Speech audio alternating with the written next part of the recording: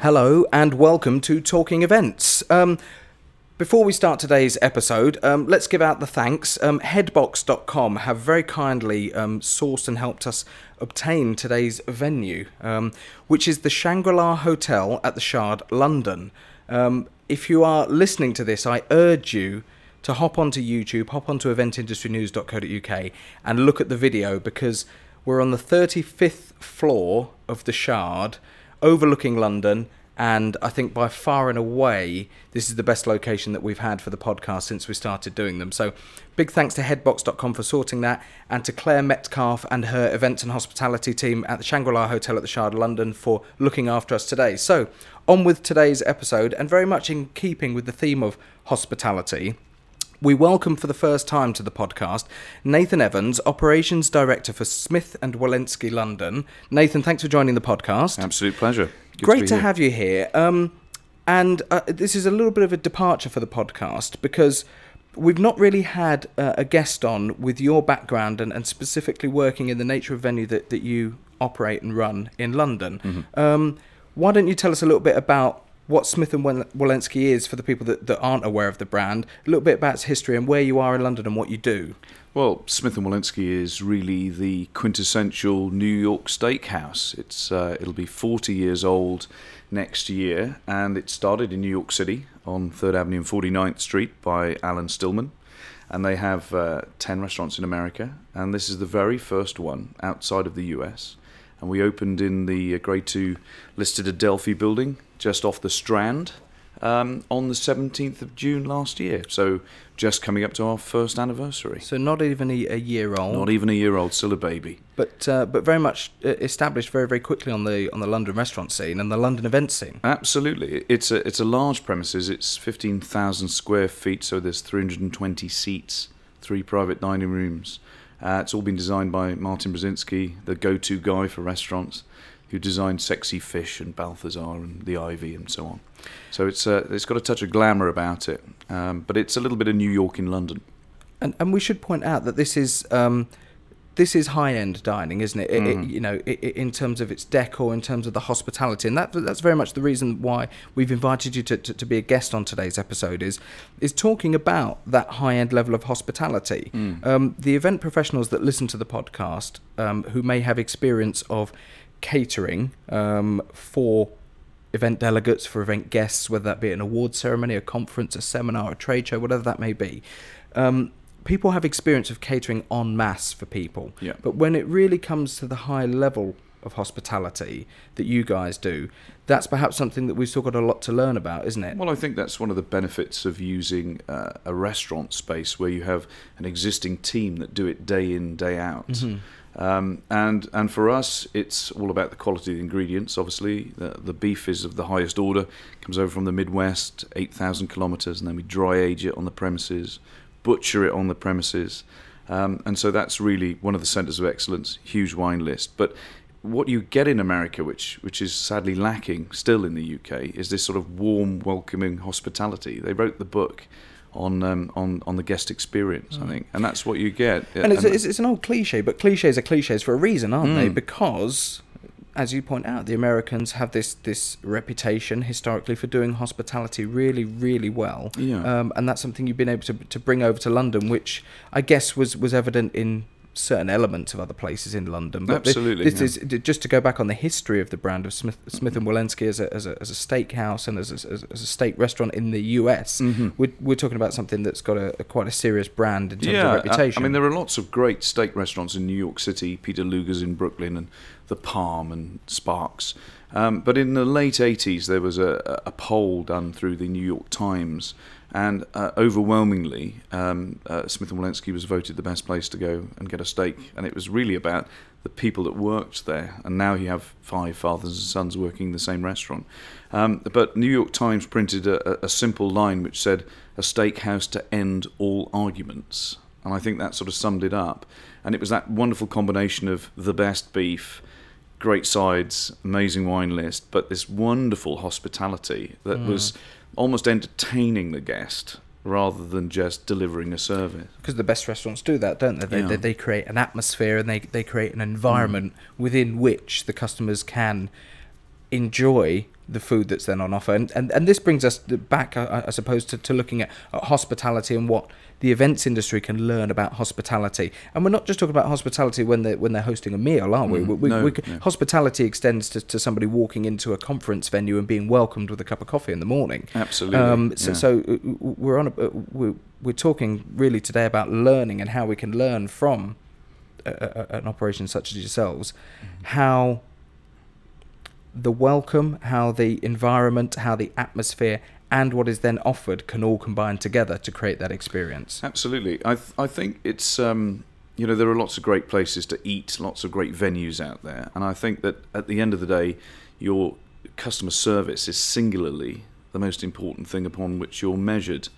And, we could talk for a long time about how you get to that point. And you're only as strong as the weakest link in a team. But you really have to focus on several things. You have to be totally committed to training people in the business, and the Americans love to standardize and they're very good on training programs. So our training program, which is sort of adapted from the US, is huge, and they get tested on every section of the business from wine to food. But more than that, that's not going to create someone that really enjoys their job. And I think as management, we need to create environments in which people want to come to work and have a good time when they're at work. Mm-hmm. Because if they have a good time and they're well remunerated, they will naturally look after people that walk through the door, and they're not mutually exclusive. You can't just train people and expect them to do the job. And so, we've been open for 11 months, and we're still with exactly the same team we started with. And that is very, very rare in the hospitality business, in restaurants in London, where there tends to be quite a throughput of people. Absolutely, generally. Yeah. And what that means is that we've managed to establish not only a business where people are constantly learning, so they never get bored, but also that they love coming to work and we have a lot of fun at work. And so, they have that ability to be smiling genuinely, not the painted-on version. Mm-hmm. And that makes a huge difference when someone walks through the door, whether it's 7 o'clock in the morning for a breakfast meeting or a conference, or whether they're coming for dinner after the theatre at 10 o'clock at night. I think it was Richard Branson that said, give them the skills to move on, but treat them so they don't have to. That's right, absolutely, yeah. When we're talking about events and utilising and translating that hospitality that you offer over to the event side of things, mm-hmm. which is very much applicable for today, let's look at the restaurant as a space, as an entity, mm-hmm. Where it is, its location, and what it potentially offers event clients. Okay, well, I think one of its strengths is its central location. It's literally about 50 yards from Charing Cross train station one way, and 50 yards from the Savoy Hotel on the other, just off the Strand. So it's very centrally located. The Adelphi building, where it's housed, is a Grade 2 listed Art Deco building right on the Thames. And if you get up to the sort of 13th floor, the views of the river are quite remarkable. And so it's smack bang in the middle of the West End. And in terms of the venue, it's 2 floors. It's a ground floor and a very, very large, light, airy basement, and 3 completely separate private dining rooms. And so it gives a huge amount of flexibility for the event professional.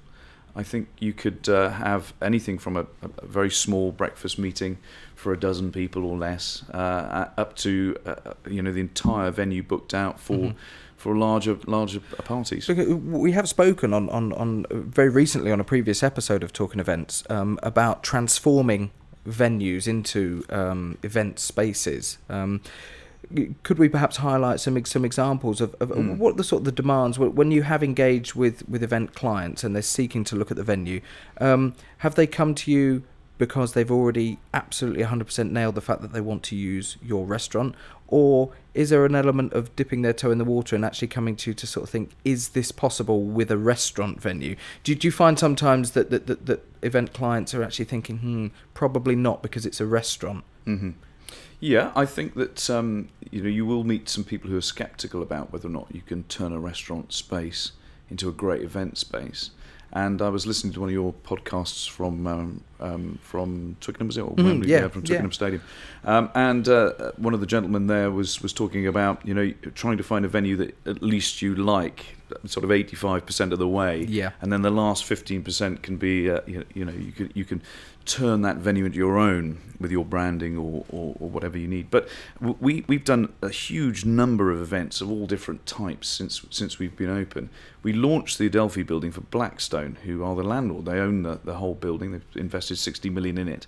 And it's all office space, and they wanted to launch the building to the property world, and so we had 320 agents from Knight Frank and Jones Lang LaSalle and so on, who viewed the office space and then came for a party, and it was all themed in the 1930s style, in keeping with the age of the building. Absolutely, yeah. And we completely transformed the venue, not only having music from the 1930s, the flappers, if you like, and the original vehicles parked outside, but also the basement was completely transformed from a restaurant into a large venue for stand-up drinks and canapé reception.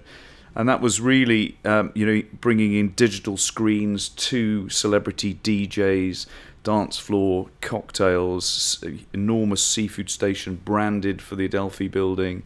And so that's a very, very different experience to what people would expect when they would walk in on a normal Friday night. How much consideration was given to the use of the restaurant as an event venue and as an adaptable event venue when it was actually being designed? Because as you pointed out, it's less than a year old, so it sounds like that this was planned in some way, shape or form. Yes, I think that businesses of this scale, and there aren't many restaurants in London that are 15,000 square feet, you can count them on one hand. And so I was involved in the design process with Martin Brzezinski right from the outset, and in the back of your mind is always, how will I accommodate this event? How can I adapt the business for that client? And I think that flexibility is enormously important. An example would be that private dining rooms on the whole, if they aren't booked in restaurants, they lose you revenue. It's dead space. It's not being used. So all of our the two main private dining rooms that are annexed from the main restaurant have huge doors that fold completely back, so that those spaces can be an extension of the restaurant space or the event space, rather than being a complete empty, a separate entity, if you like. So you have that ability for it to be part of the main room or completely separate. So in a sense modular, in that it can be expanded or contracted depending on whether or not it's being used as a private dining room or a full event space. Absolutely. And without getting too geeky about things, when you're dealing with event clients who may want to bring in, you mentioned screens, branding, other elements, band, live music, were considerations given to that? And did you engage with any consultants or partners who brought in expertise specifically on stuff like AV, or whether or not you would have the right power requirements for live music or for screens and things like that? Yeah, I've opened about 4 restaurants in my career in London, and every time you do one, you try not to make the same mistakes twice. You usually just end up making new ones, but I think one of the things that we did was to make sure that the AV, the internet connections were bulletproof. So we put 100 megabyte fibre optic broadband into each private dining room, which is a cost, a significant cost, but that will allow you to stream, a video conference to Australia without worrying about your up and down speeds. We put additional power everywhere, rather than just the obligatory cleaning socket on the skirting board. And we made sure that the lighting was controllable in every single area, which means that you obviously create that mood that a lot of event professionals are after. By dropping out single light fittings. And so a lot of time and effort was put into making sure the space was as flexible as possible for all eventualities. The nature of running any restaurant is a busy one, and you ask anybody who's worked in the restaurant industry at any level, it's long hours, it's long days and long nights. It is. Are you able to, or have you been able to actually go out there and look at either other restaurants or other event spaces and see what they're doing and see what you can learn from there? Or was this set up as or is part of the thinking that you're very much going to pioneer a new way of thinking about how hospitality is delivered? I think both. I have a number of contacts in the event industry. There's a great business called Fisher that tends to, it has several royal appointments and carries out events in places like Clarence House and St James's Palace.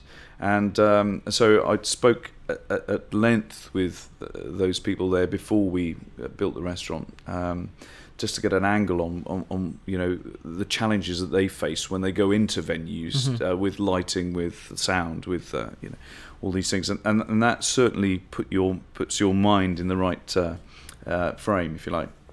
And then we also, you have to, when you build restaurants, you're very minded to the event business, but you also have to make it feel really good on a regular day of the week. And that means, the way the tables fit and space and the way people move around a room, that creates energy. So people like to see the staff busy. Staff need good, clear lines of sight so they can see customers that, at any moment in the meal. And so those things are equally as important. And it's getting that balance between having a great restaurant environment that works every day and then being able to completely change the environment for the event business. Events are, by and large, built on reputation, and will seek to re-engage and source repeat business from clients by giving them a quality experience. That will inevitably help the event grow profitably and in size and financially. And what's interesting, I'm just looking at a report that was published on eatoutmagazine.co.uk. And was published yesterday. Okay. And it identifies that improving how the UK hospitality and leisure sector manages and responds to customer feedback could potentially contribute an additional 3.2 billion to the UK economy, simply by, in essence, raising the standards of hospitality and responding to the critique of our customers. How would you look at that? And by and large, are we overly critical of our industry in the UK, hospitality and restaurant? I think it's a great thing. I think that things like TripAdvisor, for instance, are a very positive force. I think there's a lot of negativity in our industry about review sites and so on. And I think that where else could you get completely free feedback? We used to spend a fortune on mystery guest reports to find out what was happening subversively in our restaurants to get that level of feedback, and now you're getting it for nothing. So I think they're hugely valuable resources. In terms of events, you build relationships with people and you learn from each and every event. We do a huge amount of business with PwC because their head office is geographically very close to the restaurant, and they use us for everything from breakfast meetings when they run out of meeting rooms in their own building, through to lunches and dinners in private dining room, to a Christmas party taking over the whole floor. You don't build those relationships unless you email the PA or whoever booked it the following morning saying, just want to make sure everything was great with the event last night. Could we have done anything better? I think you've got to be completely open and welcome feedback, because only through feedback are you ever going to improve and build long-term relationships with corporate clients and event businesses. And the parallels again with the event industry, and we're talking about, we're perhaps being a bit too divisive between talking about the restaurant industry and hospitality with the restaurants and hospitality within events. Yeah, I see them as one of the same. They are very much crossing over now, as we've identified with the venues themselves being used for events. They are in essence one of the same. I know that a lot of event professionals out there will utilise tools that allow them en masse to respond or to speak to their audience, their delegates, their customers, their visitors, whatever they term them for the particular event. Do you think that there's, with things like MailChimp and mass emails and social media, that there is too much emphasis placed on mass communication, and that we also need to maintain the one-on-one communication and follow-ups regardless of the size of the event? I know it's difficult for big events to do that, but really there could be more one-to-one interaction. Yeah, I totally agree. Yeah, and when we host a lot of networking events in our business. British American Business held a huge event with us recently, and I think that one of the great things about those is it reminds you that the purpose of it is to get people talking to one another face to face.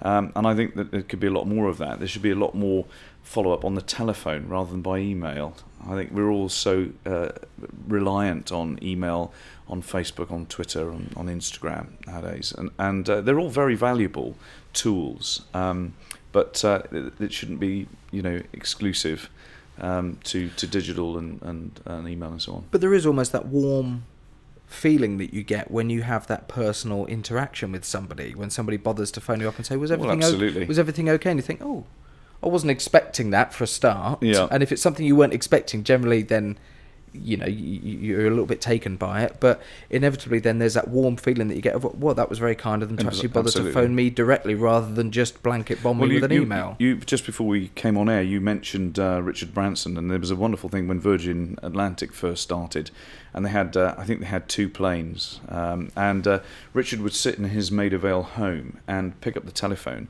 and one of their great things for upper class was that you would have a limousine pick you up at the airport. Absolutely, yeah. And in every limousine was a telephone, and he knew which passenger was in which car, and he'd have the passenger list, and he would ring the car, and the driver would say, there's a phone call for you, Mr. Evans, and he'd pick up, and Richard would be on the telephone, and he'd ring the customer and say, just wanted to find out how your flight was today.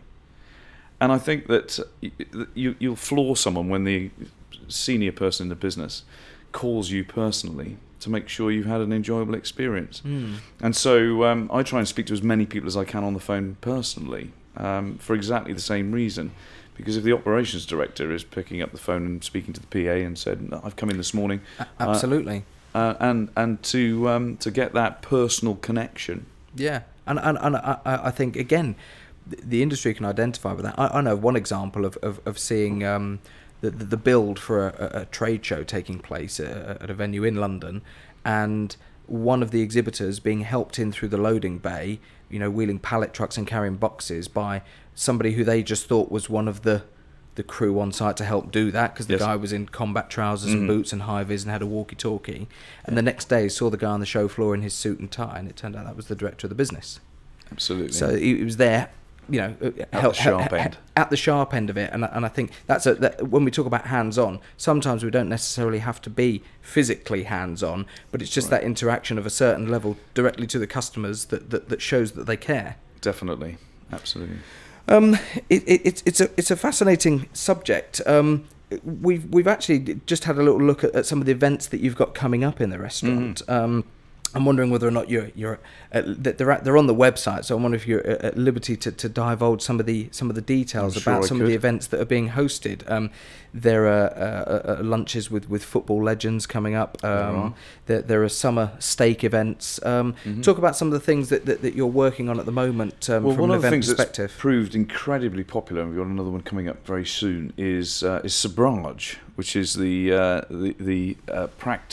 celebrated practice of opening a bottle of champagne with a sabre, which was something that French cavalry officers used to do: take a chilled bottle of champagne out of the saddlebag, and break the glass collar, taking the cork out, and before they went into battle. And we actually teach people how to do it. And I've just heard the shiver of event health and safety consultants across the UK shivering at the thought of people wielding swords and sabres and wine and champagne Well, I've been bottles. doing it for 20 years and we haven't had an accident yet, but it is very, very safe. If you think about a bottle of champagne has about 8 atmospheres of pressure, about the same as a double-decker bus tyre, and all champagne bottles are made in 2 pieces with a seam. And what you're doing is you're bringing the sabre up across the seam to the weakest point. And it wants to break at that point, so they separate very, very easily. And because there is lots of CO2 in a bottle of champagne, there's no danger of getting any glass in your drink. And the only thing you can do with a Sabrage bottle of champagne, of course, is drink it. So there's a wonderful opportunity to open all these bottles, be shown how to do it, and then have a great party. But more event professionals out there identifying the possible use of Sabrage parties at their events. Yeah, definitely. It's a great way of getting people to. Well, it's very memorable. The first time you Sabrage, it's quite a good feeling, and then you get inaugurated into the Confrérie de Sabre d'Or, the sort of club of the Golden Sabre, and it's a bit like being knighted. And so it makes people feel great. And they can take their little cork away, so their own Sabrage bottle in a little felt bag, and they get their certificate to say that they did it. And so these are ways of really involving people in the event. And we've got lots of ways of doing that. We run great cocktail demonstrations and then get delegates and customers behind the bar to mix the drinks themselves. Mm-hmm. We have butchery demonstrations where they get to see all of the beef cut with our master butcher and then select a particular piece of beef to eat later. And so they can really engage with the business and see every angle. It's a much more sort of all-encompassing experience as a result of it. An immersive restaurant experience, absolutely, rather than just going in, dining, and leaving. Yes, definitely. Yeah.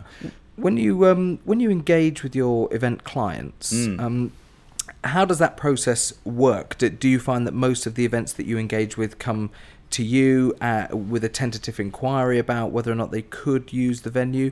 Do you have any outgoing activity that takes place to actively push the restaurant as an event space or as an event venue? Yeah, I think London is an exceptionally competitive market, and I think that anyone that thinks they're going to sit back and wait for the events business to knock on your door is hugely mistaken. We have engagement on multiple levels with multiple areas of interest to our business, from entertaining PAs at Goldman Sachs, where we took them all to Kinky Boots for the night, the show on the West End, and have cocktail reception and so on, to actually going to trade shows, to speaking to all the DMCs, inviting them into the business, showing them the venue, hosting a cocktail party for them. And it's ongoing, it never stops. And there's always another group of interest, groups that we can attract. Concierge, for instance, at hotels. And so I think you've just got to continue the engagement as much as possible. Do you have dedicated staff that are responsible for dealing with the event side of things, or is it a collective effort amongst the management? It is a collective effort. We do have key people in departments. I have a wonderful lady called Lillian Fantonati, who is our events manager. Wonderful name. It's a great name, isn't it? And she heads up our events team with a sort of remit to fill private dining rooms and to the mechanism of booking the entire restaurant. But we work so closely because I share an office with Lillian and Susanna Palmer, who's my marketing manager, and our head receptionist. So we constantly discuss the events coming up, and we have a collaborative way of approaching it. And particularly if it's something that needs a decision from me, then I'll be at that meeting with the customer and say, well, yes, that can happen, or that's an easy thing to fix, or yes, we can disconnect that bit of equipment and remove it. And you've got to be as flexible as possible, I think. It's I've never ceased to be amazed about what the events business wants to do in a restaurant premises like that. So nothing's off limits. There's an awful lot, I think, that the events industry can learn from the restaurant industry. But I think as we've highlighted today, fundamentally they're both doing the same job. They're delivering an experience to the customer. They want to do that well. They want to do that in the best possible way. They want to continue that engagement with the customer after that first visit, whether that be a visit to the restaurant or a visit to the event. So I thank you for your input today and being able to draw on your own experiences and how that affects the event industry. As always, we put out a call to people listening to the podcast or watching the podcast to get in touch, to tell us about your own experiences of event hospitality. Is it good? Is it bad? How can we learn? How can we improve it? For the time being, we should thank Nathan Evans from Smith & Wollensky, London, for joining us. Nathan, thanks for coming onto the podcast. Absolute pleasure. Thanks for having me. Having a chat with us. smithandwollensky.co.uk is the place to go if you want to find out a little bit more about the London operation and a little bit more about the history of what is a fascinating company. And event professionals out there, go and have a look at it. Go and see what you can learn from this particular operation. Today's podcast being recorded, as we mentioned at the top of the show, at the Shangri-La Hotel at the Shard, London, and we're in a private meeting room on level 34, actually. A correction to my earlier statement of 35. We're only one floor down, though. It's still a remarkable view. Headbox.com have been kind enough to sort out today's venue. tune into it on iTunes. Please do subscribe to the podcast. Visit eventindustrynews.co.uk to watch the video recording of today's podcast and see the view for yourself. But for now, my name's James Dixon. You've been listening to Talking Events.